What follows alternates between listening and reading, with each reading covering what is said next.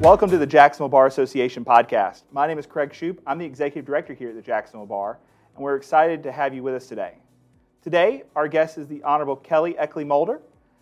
Judge Eckley Mulder is a graduate of the University of Dayton School of Law. She obtained her bachelor's degree from Florida State University. Judge Eckley Mulder was the Chief Assistant Statewide Prosecutor for the Attorney General of Florida from 2014 until her appointment to the Duval County Court in 2016 by former Governor Rick Scott. At this point, we do have a quick message from one of our sponsors.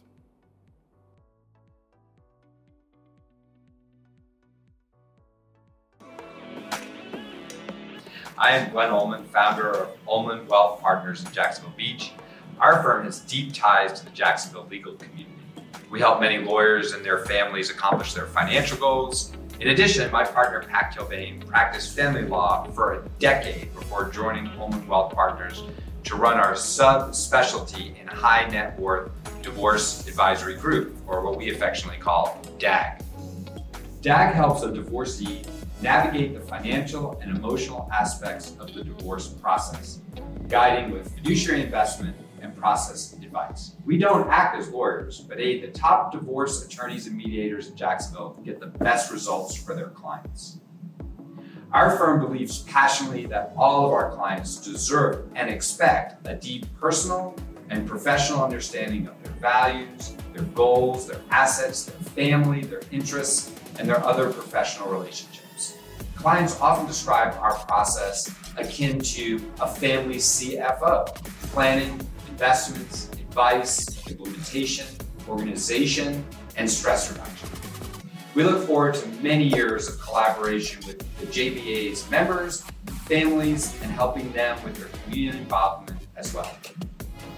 If you'd like more information or to talk to Pat directly about DAG, please give us a call.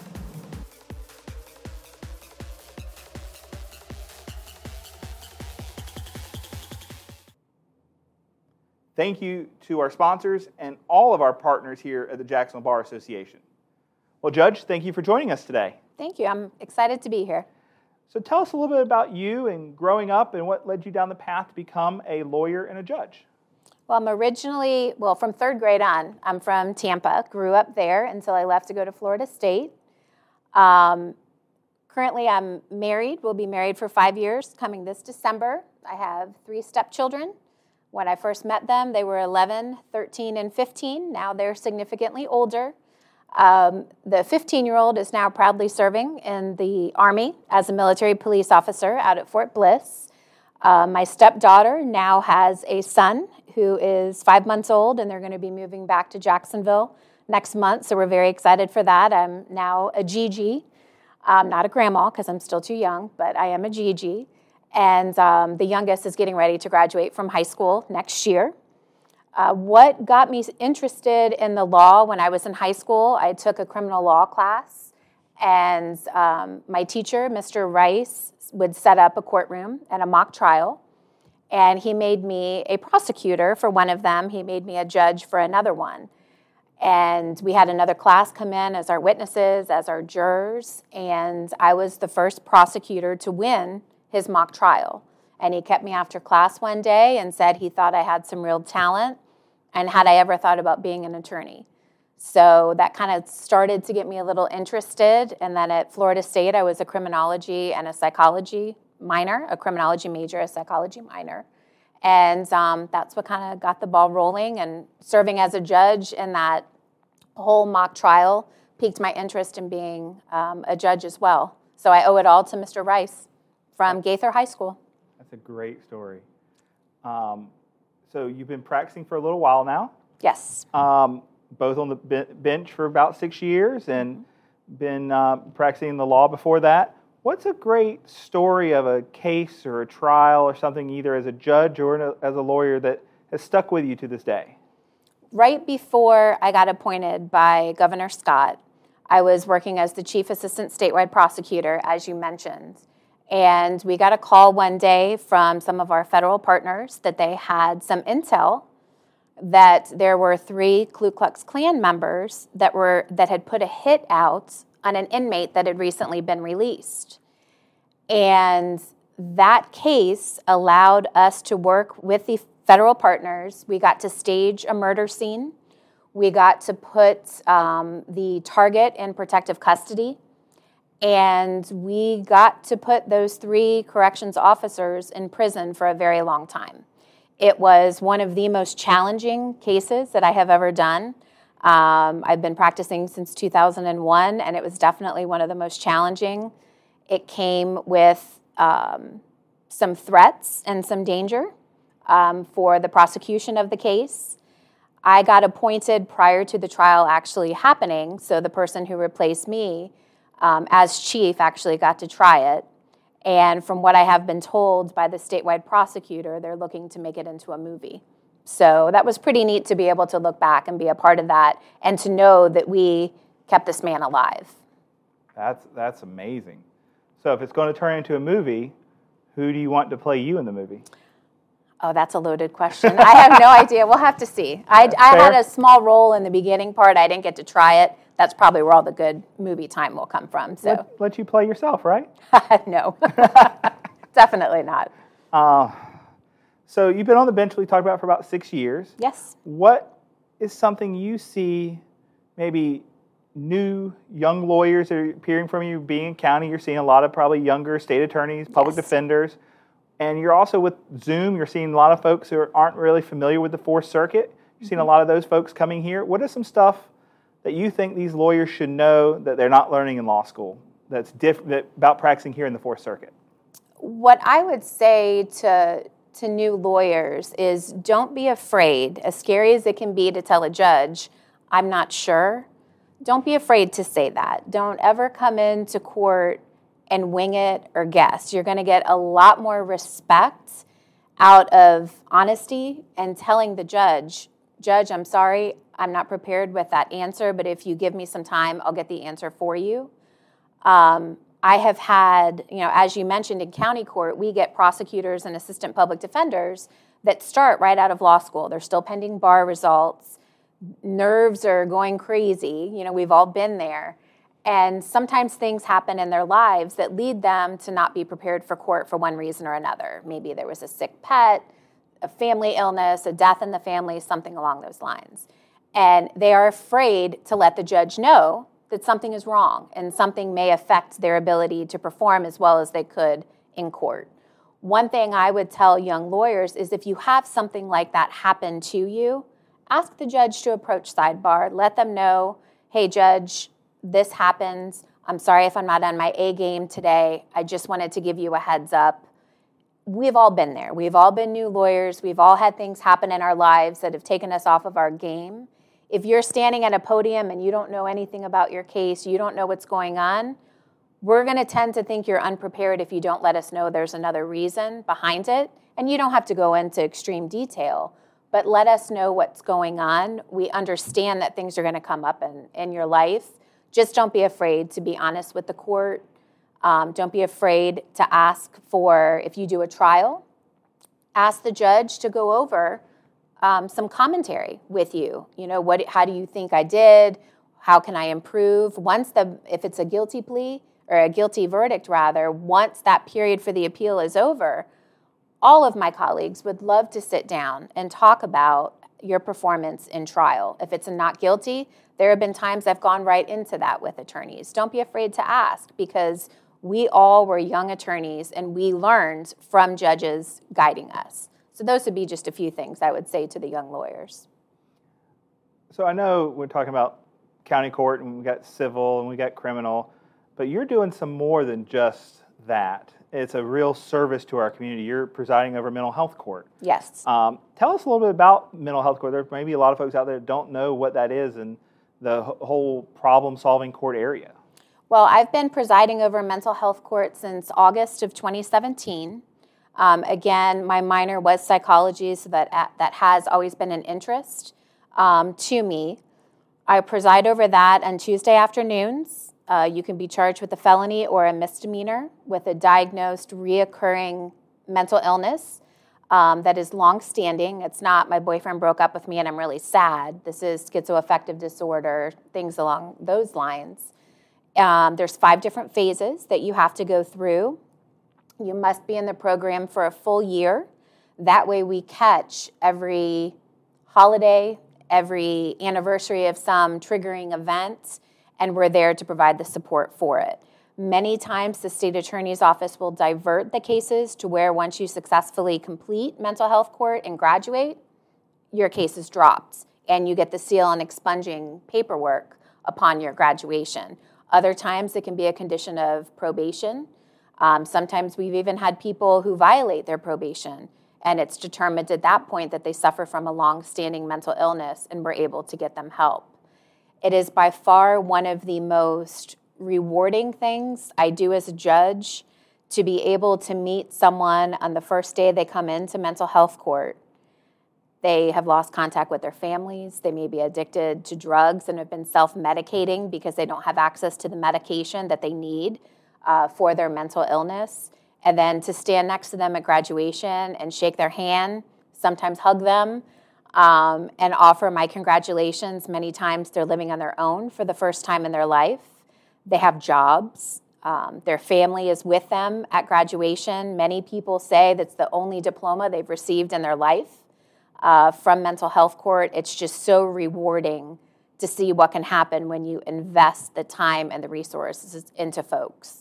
It's truly my biggest honor to preside over mental health court.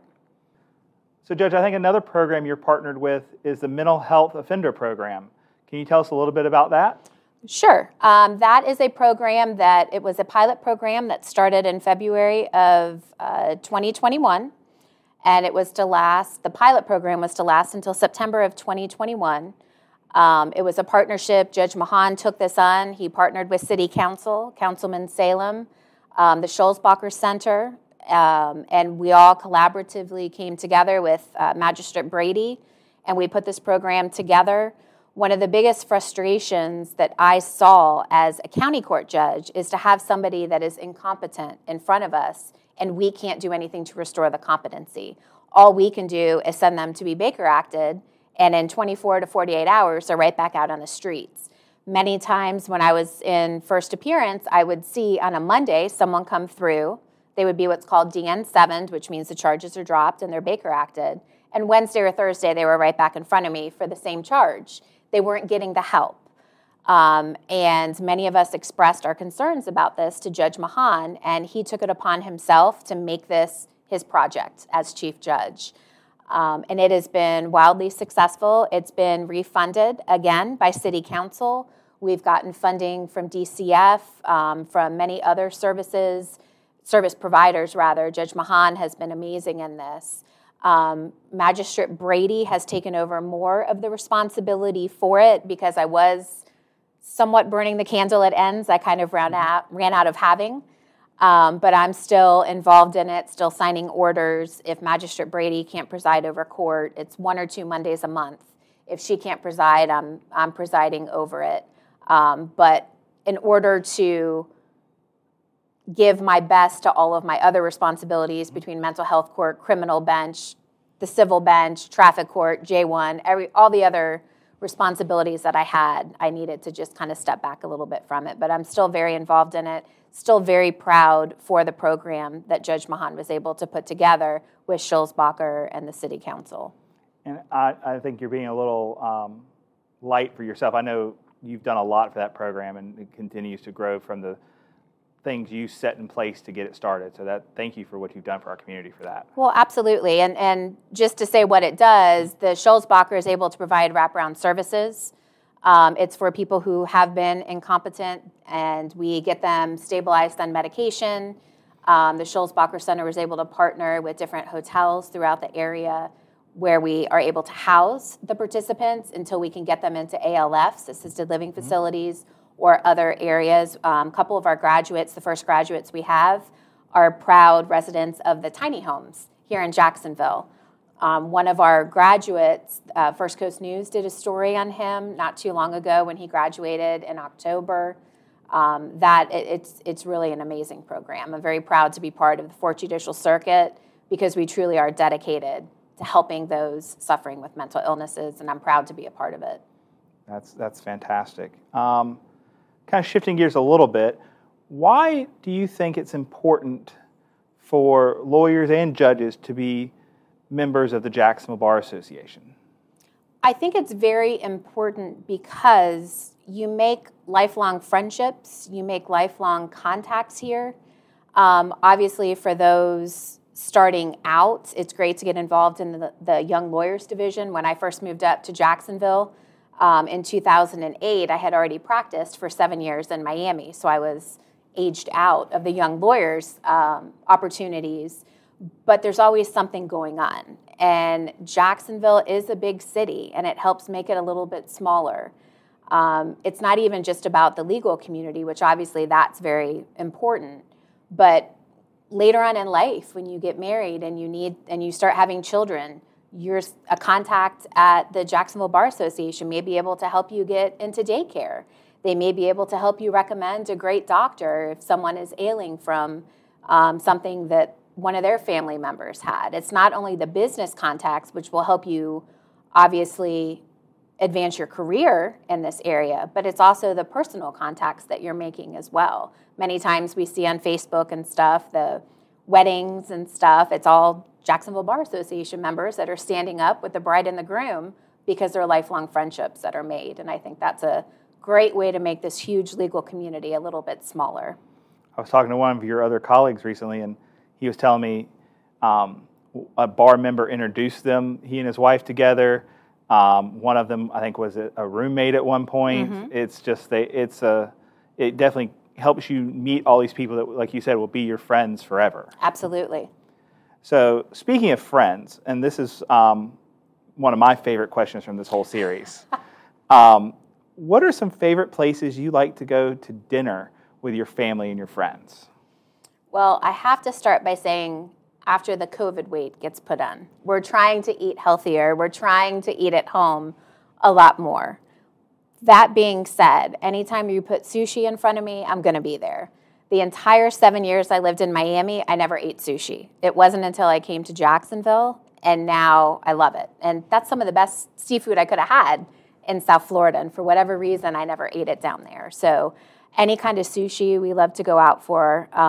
We live over on the west side, so anytime we get to take a jog out to the beach and go to any of those restaurants, we love doing that. But we are trying to be healthier and grill a lot and cook a lot at home.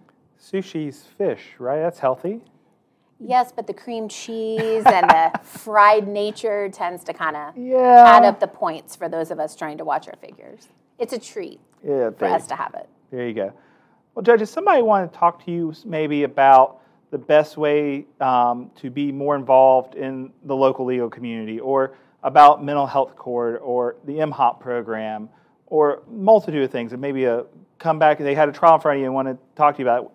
Is the best way to reach you probably just call in your office? Absolutely. My judicial assistant is Erin Jacobs, and her number is 255-1336. And obviously I can't talk about an open and pending case, but anything after a case, either the appellate window is closed or it's a not guilty, or if you just want more information about mental health court, maybe for a client or something along those lines. I have to be careful with the we all have to be careful with the ex parte communications, but I'm always happy to try to help. This career has given me so much. I would love to help anybody else out that I could. They can call you for sushi recommendations. Sure, absolutely. No doubt.